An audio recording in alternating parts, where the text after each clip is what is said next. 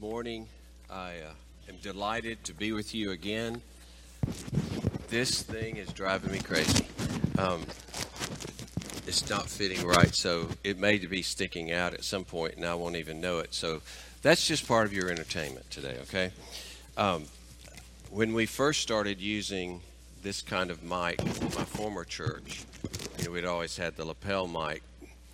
One of the elders, they knew how much it bothered me, and I was always kind of, favoring it in this or that way. Just a minute. Sorry. So he sent me a note one time, an email, and it said, Darwin thinks he looks like this. And there were pictures of helicopter pilots and, F-16 pilots. He said, but he really looks like this.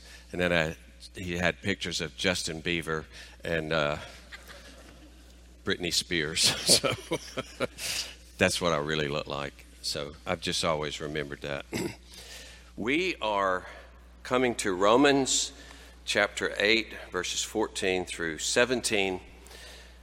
The last time I was here, we dealt with a later portion of Romans 8.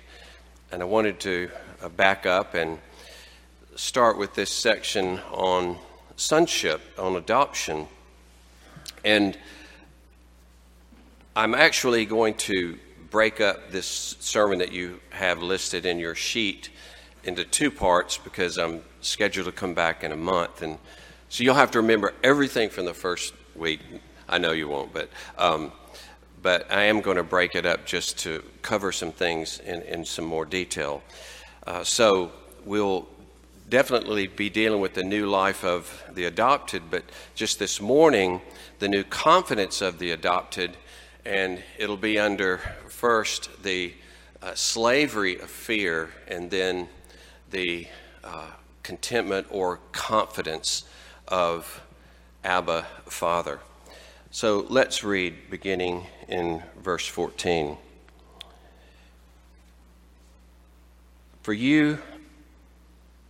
For all who are led by the Spirit of God are sons of God. For you did not receive the spirit of slavery to fall back into fear, but you have received the Spirit of adoption as sons, by which we cry, Abba, Father. The Spirit Himself bears witness with our spirit that we are children of God, and if children, then heirs, heirs of God and fellow heirs with Christ, provided we suffer with Him in order that we may also be glorified with Him. Thus the reading of God's holy word. As it turns out, Kay and I could not have children of our own. Some of you know that. And we turned to adoption, and by God's great kindness, we were able to adopt 3 children, a boy, a girl, and a boy. And as is always the case with adoption, you have stories of that adoption. Now, in explaining to our children why their mothers gave them up, a tender issue, a matter for any child, we tried to explain how young the girls were that gave birth to them. And for instance, one of our babysitters, Laura, was like a 14, 15-year-old girl. And we said it would be like Laura having a baby. And they knew, well, Laura's being cared for by her own parents. How could she really care for a child? That seemed to connect with them. That seemed to help them a lot in why this happened. And the short term that we had for them to explain that kind of mother was birth mom. She was a birth mom. So we were there in Columbus, Mississippi, and we brought in a stray cat, which we have done a lot because of our children. And it was a little female kitten, older kitten, but still a kitten. Until 2 weeks later, she gave birth to 2 kittens in our closet, our den closet. So my 5-year-old daughter, Anna Kate, is calling her grandmother to explain what has happened with this cat, because you got to share with your grandparents everything that's going on in your life. And she says, her name's Mama Jean. We call her Mama Jean. Mama Jean, this kitten came into our house, and we thought it was a kitten, but then she gave birth to some kittens, so we think she's a birth mom. Great story, as there are many. And we all, though, this is a wonderful thing for all of us, that we all have an adoption story. If you're here and you trust in Jesus Christ, then you're part of the great adoption story that basically runs this world. God's adoption of sinners to be his own children. And they will, as indicated in our passage, share in all the riches that Christ in his humanity shares. Christ in his humanity is God's human perfect Son, and we will share in all the extent of the riches of his Son. Now, Paul puts this in a very provocative way, interesting way, when he says that you did not receive the spirit of slavery to fall back into, he doesn't say sin, but to fall back into fear. Fear as a governing force in our lives, but that is connected with the darkness of Satan and the darkness of sin. And we can't extract it from sin. Sin, I would say, is a merchant in fear. And so first we're going to talk about the slavery of fear. Sin is a merchant in fear because fear is one of its most useful and effective tools in its operation of sin, in the operation of sin. And in fact is, as in a chemical reaction, you add a catalyst to speed that reaction. Fear is a catalyst in sin's work in this world. Sin's warehouses, you might say, are full of fear, and sin keeps its users well supplied in fear. And fear's primary material, its raw material, is the fear of death and the fear of judgment. The fear of death and the fear of judgment.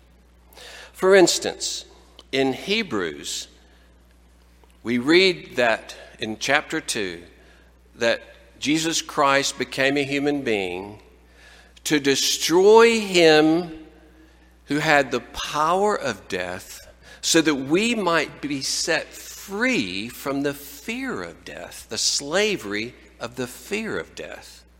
Now that, it seems odd that he would say that Satan has the power of death. Of course, ultimately God decides who lives and who dies. But it shows that death is a part of the whole world of darkness, Satan, judgment, execution, and death. It's all one world, and fear is a part of that world that operates in our lives. The sad thing about this fear of death, this fear of death that Jesus came to set us free from, is that it is not irrational. It is, of course, real. It's like a freight train that is going to smash into every single person in the world. And if you were looking at someone dreading his own execution, you'd realize that's not imaginary. You are facing execution. And we've got to realize that death came into the world as an execution against us who had turned our backs against God and refused to give ourselves to God. And as a result of turning from him, we have committed the most terrible crimes against the God who made us. And apart from Christ, every human being in the world faces this execution. And that can help us understand how this is so associated with the evil one. Because when we left the light and safety of fellowship with God, we entered the world of darkness and sin and execution and fear. And of course, death and disease and accidents and old age. Here we go. These are just small signs of the great judgment that follows death. These are just the signs of that terrible eternal execution. So it is not imaginary. It's not like the cartoon I saw with the peanut lying on the psychiatrist's couch, right? And he thinks he's crazy. For whatever reason, he's there and he just thinks he's crazy. And the psychologist is saying, "You're not a nut, you're a legume," right? No, if we were lying on the couch with the right thinking psychologist and we started talking about the fear of death, he would have to say, "Well, you are under the execution of death and it's surely going to happen to you. I'm just saying." He can't convince us that it's not going to happen, because it is. And that's why this kind of thing that I came upon when I became a docent at the Kimball Museum.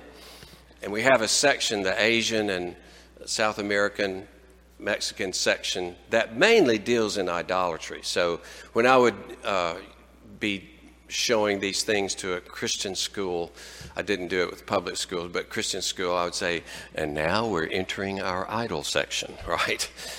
Well, this one idol called Earth Spirit, 1,500 years old, from China.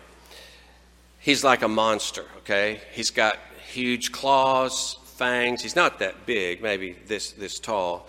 He's got 3 horns to indicate his power. He's got fire coming off the top of his head, and he is actively crushing another monster, just to show you what a bad dude he is. And he has in his left hand a deadly snake, because why not? You know, carry it around, put it in your pocket. That's who you are. You're a bad dude. Well, they would use this for burial, to put in their coffin to protect them after they died. And you put 2 in there because you'd love to have a double bodyguard. Got to cover the front and the back because you don't know what's going to come at you in death. And we laugh at that. We'd say, "Oh gosh, but their fear is real. Death is terrible. And what comes after death is probably worse than they can imagine."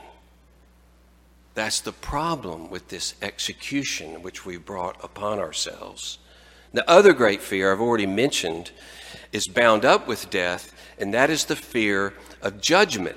In 1 John 4, John talks about the natural fear of judgment that mankind has, and how God has set us free from that fear of judgment through his love and through the salvation that is in Jesus Christ. Death and judgment go together in Scripture. And we're only freed from that death and judgment, as we will see, by the love of God for us. That's what frees us. But people don't realize it, and they rarely admit it, but the fear of death and judgment grips every heart of every human being. And these fears are what churn out all the other fears that we suffer in our life. Fears that can cripple us, that can infect us and dull every experience and every relationship. Fear is a great merchant of sin. All lines of fear branch out from the fear of death and judgment. Behind the lies that we use to protect ourselves is fear. Fear is behind our excuses and our refusal to admit when we've been wrong. Fear teams up. Really, fear produces pride, and pride and fear become this team that causes us to refuse correction and criticism, though it comes across as just pure meanness. Fear prevents us from enjoying the gifts and accomplishments of others. Instead, we're threatened by them, and we are envious of them. We're jealous of them.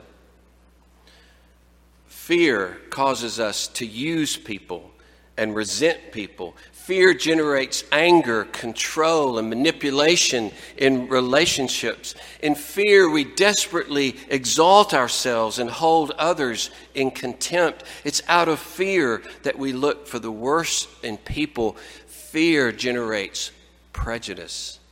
That's why sin is a merchant in fear. And that's why here Paul is contrasting our life in Christ with slavery to fear. Slavery to fear is slavery to Satan, is slavery to judgment, is slavery to sin. But, he says, but we have not received that fear, that spirit of fear from God. We have received the spirit of adoption as sons, by which we cry out, Abba, Father.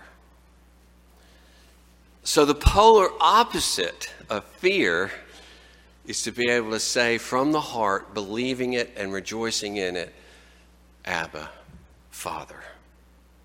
The only ultimate cure for fear is Abba, Father. The only healing from fear is Abba, Father. The only redemption from fear is Abba, Father. The only continual protection from fear is to be able to say and know and believe, Abba, Father. We know that Jesus used this term, Abba, and he can assume that all believers everywhere use this term of familiarity and intimacy when they pray to God. Amazingly, God, Jesus Christ, gives us the relationship in his humanity that he has with God the Father. He shares it completely with us.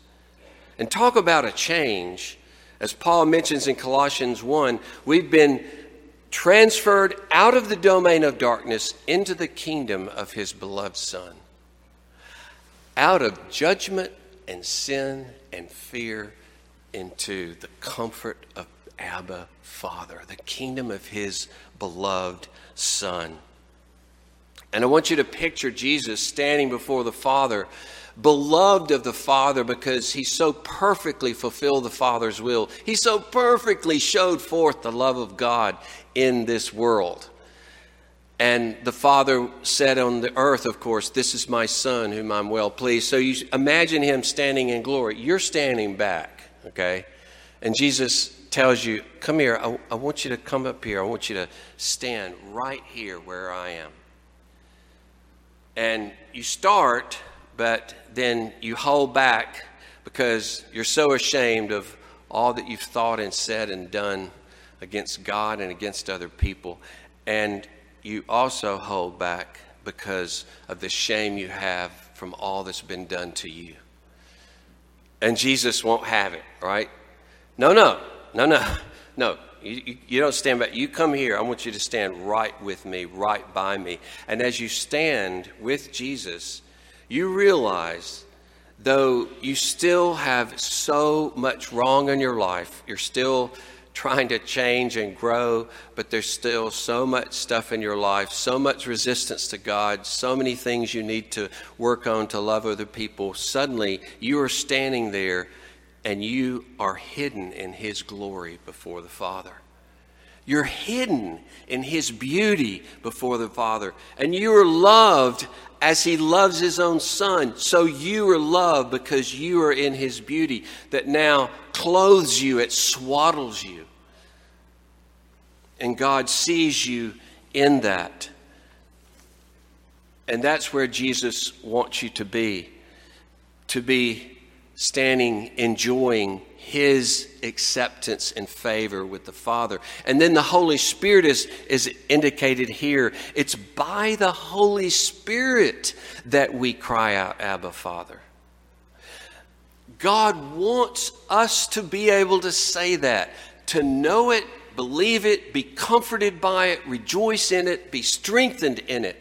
This sense of intimacy and belonging to God, nothing in between us. And so in the sister passage in Galatians, it says, God sends his Son into our hearts, crying out, Abba, Father, to show how involved the Spirit is in convincing us you are his son. That's a major work of the Holy Spirit, to constantly convince you of the wonder and amazement that you are a child of God, intimate with God. He loves the sound of Abba, Father. One of our favorite things that our fourth grandchild, a daughter, Hudson is her name.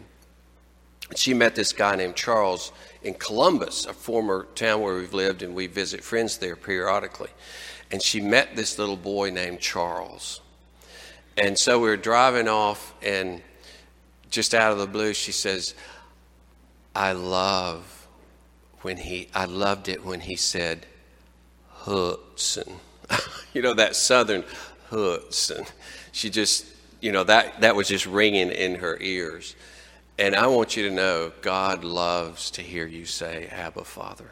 He loves you to be intimate with him and to depend on him and to believe in the finished work of Jesus Christ, that he has so taken away all your sins, so borne away those sins on the cross, and so embraced you that you are loved as his own Son is loved. In the movie Hitch, which I imagine many of you have seen, Hitch, played by Will Smith, is advising Albert, his client, about a big date that's coming up. And he talks about dancing. He says, I'd rather you never dance, but sometimes you can't avoid it. So let's go over this. And Kevin James, who's Albert, says, you don't have to worry about that. I got this. Of course, Will Smith said, I got to be thorough. Let me see what you mean by I got this. So Kevin James starts showing him what he can do. And, he has this big start, and he's just all these moves. And then he gets to this part where he says, I'm building the fire, starting the fire. And then we're making the pizza. And then he swirls around and he says, and he goes, toothpick. No, not toothpick. Anyway, we'll use toothpick. It's the thing you put in your ear, and I suddenly forgot it. But anyway, Q-tip, yeah. Q-tip. And then he goes and says, Q-tip. And then he throws it away, right? This whole big thing that he does in front of Will Smith. And suddenly Will says, don't ever do that again. I mean it. Do you hear me? Don't ever do that. He said, I'm just trying to express myself. No, not like that. He says, this is what you do. He says, just keep it right here. He didn't want him ruining the date because he's being crazy on the dance floor. Just keep it right here. This is where you live. This is home. You just stay here. And I'm using that as an analogy to say, Abba, Father is where you live. That's where you stay. You wake up with Abba, Father. You go to bed with Abba, Father. You go through all of your days and your experiences and your relationships, always bearing in mind and believing and applying it to your life. I belong to God through Jesus Christ. I'm his child. That's our new life in Christ. Let us pray. Oh Lord, we thank you for the great work that you have done to set us free from sin, to set us free from death and judgment, and so to set us free from fear, which governs our lives and and that fear that produces so much evil in us. Oh Lord, we pray, continue to set us free. Continue to convince us of the greatness of the work of Jesus Christ, how complete it is and perfect it is, and how we ourselves receive the very love of Christ that he experiences and knows from the Father. We trust you to do this in us, Lord, for your glory and honor. We pray. Amen.